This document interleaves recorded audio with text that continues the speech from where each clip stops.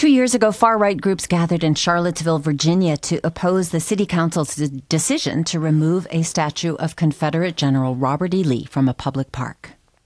The nationalist community came to Charlottesville to defend our heritage. These protests culminated in a Unite the Right rally where members of the alt-right, white supremacist, and neo-Nazi groups clashed with counter-protesters, one of which was killed. More than 49 people were injured. 30 cities across the country removed Confederate monuments after that. Georgia is among 7 southern states that forbid taking down those monuments. Well, the city of Atlanta is taking another approach. It is adding context about the realities of slavery, the Civil War, and the brutality that followed on 4 monuments. We're going to talk about this with Karen Cox, who joins me on the line from the University of North Carolina at Charlotte, where she is a history professor and author. Karen, welcome. Thank you. And Fritz Bundage is with us. He's history professor at UNC at Chapel Hill, joining us from WUNC. Hello, Fitzhugh. Good to talk to you. Here in our Atlanta studio, Sheffield Hale, president and CEO of Atlanta History Center, which is helping fund the installation of additional text to 4 Atlanta markers. Great to have you with us. Great to be here. All right, Fitz, I'm going to start with you. The vast majority of Confederate graves were in private cemeteries until the Jim Crow era and extending into the early civil rights years. So what was behind the move to install in public squares at the time? I think it was a part of a long-term effort to refurbish the reputation of the Confederacy and the so-called lost cause, the lost cause of the Confederacy. Given that the Confederacy had been thrashed, completely defeated, and that the armies of the Confederacy had been soundly defeated in virtually every front of the Civil War, and the government had collapsed in, shall we say, a kind of humiliating fashion, there was a long-term effort by the Civil War generation and the generation following to try to rebuild the image of the Confederacy as a noble effort. And even though everything had been lost, all of the causes for which the war had been waged had been defeated, there was an effort to somehow make it a noble cause.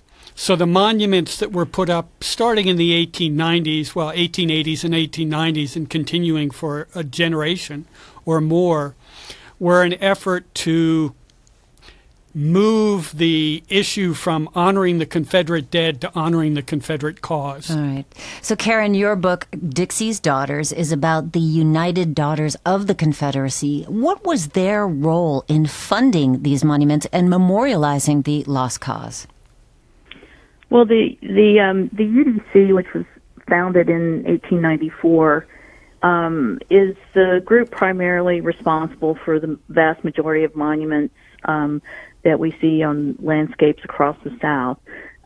They were consummate fundraisers, but they also were married or related to men of influence in the region, and so it wouldn't have been difficult for them to fundraise by getting local funds or state funds in order to build a monument. But their particular cause, in my estimation, was about vindicating the Confederate generation.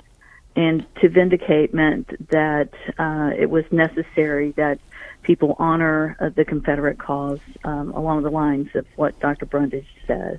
Sheffield, the Atlanta History Center has created a guide to interpreting monuments and is going to spend $11,000 to add more information to some of these markers in Atlanta. So given what we've just heard from Fitz and Karen, what to your mind is missing and what are these markers going to add? Well, what's missing is what the people at the time did and why they did it, and then what's on the marker and then what's left off of the marker. Particularly, for example, in Piedmont Park, it's a peace monument. How can a peace monument be problematic? Why was it attacked after Charlottesville? Well, these markers tell the story of the fact that the African-American narrative was left out of that there was reconciliation without the African-Americans present in a period of dramatic growth in Jim Crow laws. In this case, sandwiched between the 1908 race riots, the erection of the marker in 1911, and 1915, the reintroduction of the Ku Klux Klan. And are these plaques that are going to be added to the No, monument? these are his exhibition panels. Mm-hmm. I'm an anti-plaquer. Okay. I think plaques end up disappearing into the monument, and what our goal is to turn these into outdoor exhibits. Well, Karen, supporters of Confederate statues argue that the memorials are symbols of honoring heritage, not about hate. So what is at issue here differing interpretations of history? Well, those who say, I wouldn't say they would say it was not about hate, but they definitely talk about honoring their heritage. And I think if you read the language of the United Daughters of the Confederacy, including someone like Mildred Rutherford from Georgia, you recognize very swiftly that their ideology, that of white supremacy, was in keeping with the ideology of the kind of legislation that was being passed during that time. So in some ways, people try to extricate, the monument from the ideology. And I think you have to understand the ideology to understand that that is part of the context. Well, Karen, you don't think installing contextual markers is the right approach. Have I got that right? Well, here's what I feel about that. I think I believe that ship has sailed. And the reason I believe that is because there was a time when people wanted to add context and no one wanted to listen to that. But I think that what's happened is with the passage of legislation that prevents the removal is in my mind preventing the discussion. And I think also that this issue has been allowed in the wounds of this issue have been allowed to fester, and particularly in the aftermath of Charlottesville, that we are now at a place where adding context and adding these exhibit panels doesn't satisfy people on either side of this issue. Fitz, I'm curious to hear your opinion. Where are you on this idea? I think Karen was very articulate on that point, and I would just add that I think the real issue is now in the 7 states that you mentioned that have the laws. The challenge is to change those laws so that communities have the capacity to do what they think is appropriate. Having said that, I certainly salute anyone, given that the law exists, and as long as there are efforts to try to remove the law in North Carolina as a stopgap measure. I think the exercise of coming up with exhibition panels will focus some people's attention on the issue in a way with a kind of clarity that may produce some useful dialogues. But broadly speaking, I agree with Karen.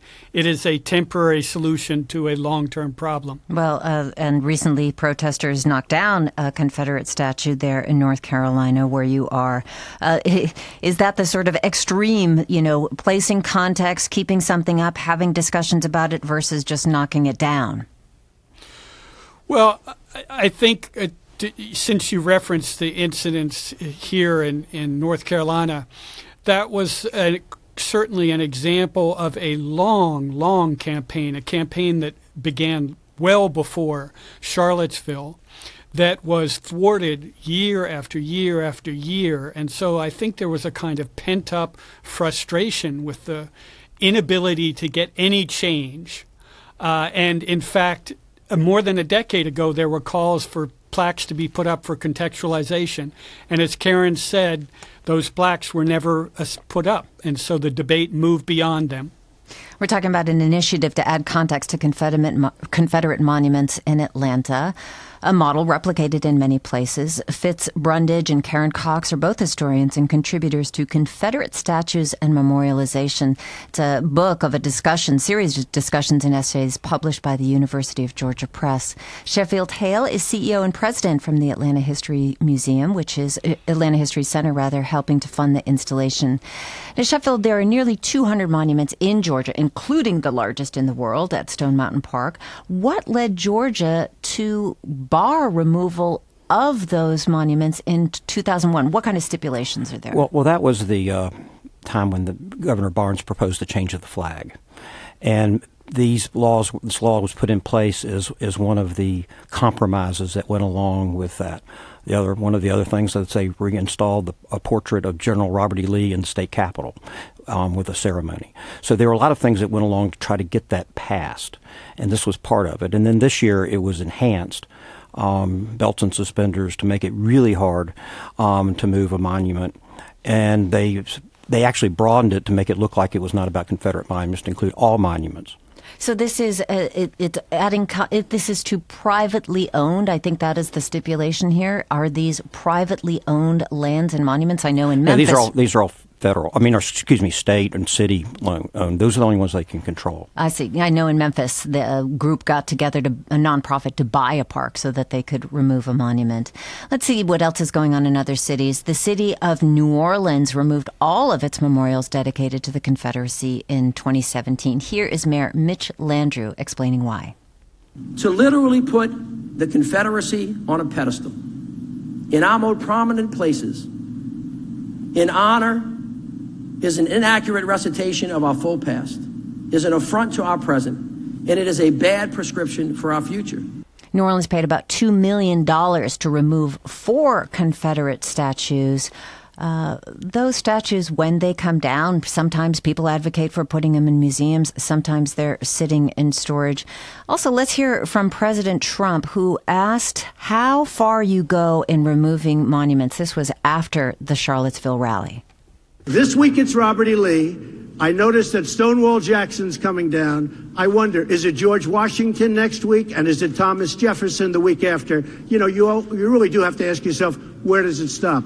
Karen, does he have a point? I mean, early presidents did own slaves. Should we add context to their memorials or monuments or pictures?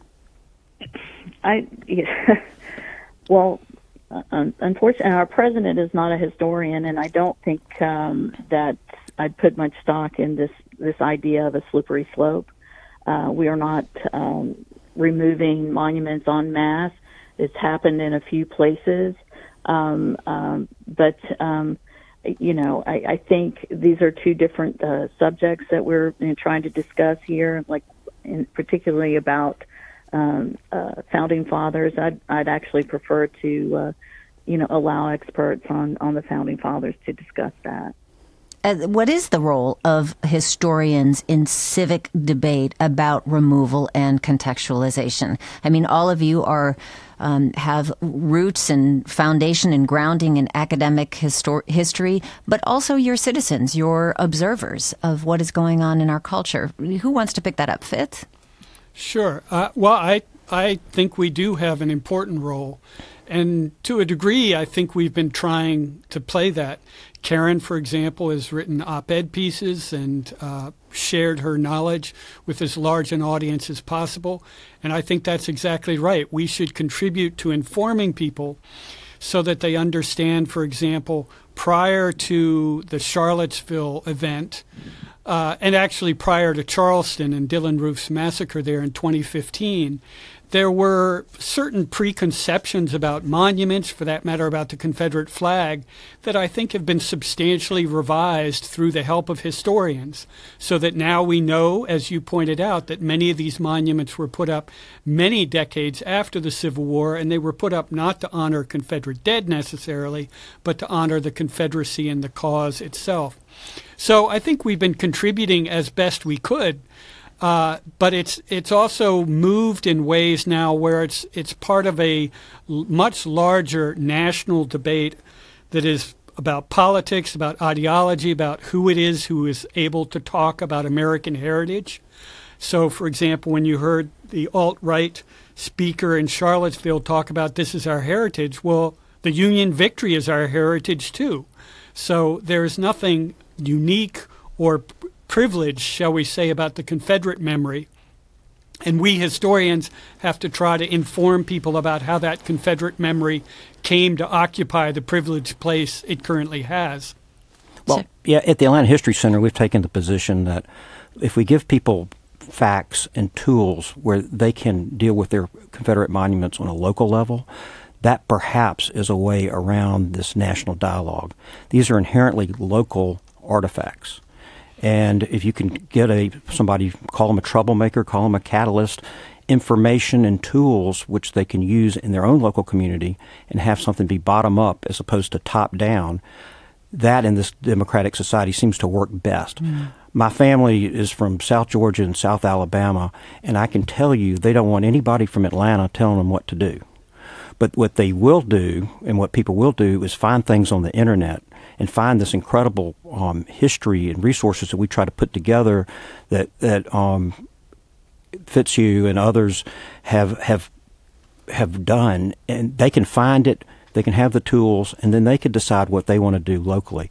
We live in a democratic society, so let's give people the tools and the information to act on it. Well, Sheffield, on the Atlanta History Center's website, it says the status quo is not an option. So that sounds like a more, I guess, strident, this has got to change kind of position. Right, but we don't say you must take it out or you must contextualize it.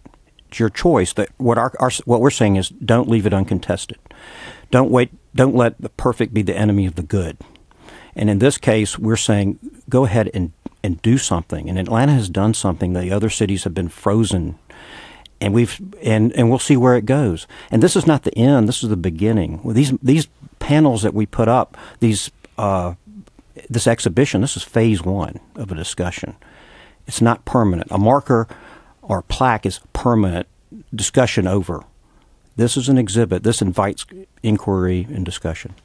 All right, we've got to wrap. May I speak on Yes, on please. this as well? We've got to wrap in just a minute, though, Karen, but I'd love to hear from you. Right. Now, I've been traveling around the country in the last couple of years, particularly in the South. And part of the reason that things are frozen, as Mr. Hale says, is because not all the stakeholders in the community are allowed to speak on this issue. Very often it's a group of white people and white men who are making decisions about what happens to monuments in a community. And so all the stakeholders have to have a seat at the table, and that's not going on everywhere. It might go on, it may be going on in Atlanta or maybe in New Orleans, but it's not going on in the vast majority of towns Karen across Cox. the South, which is why we've got to educate them. Thank you. I've got to wrap you up there, but thank you so much to Karen Cox, Fitz Brundage, and to Sheffield Hale. They are all here to talk about the new move to contextualize some Confederate memorials. Thank you all for speaking with me.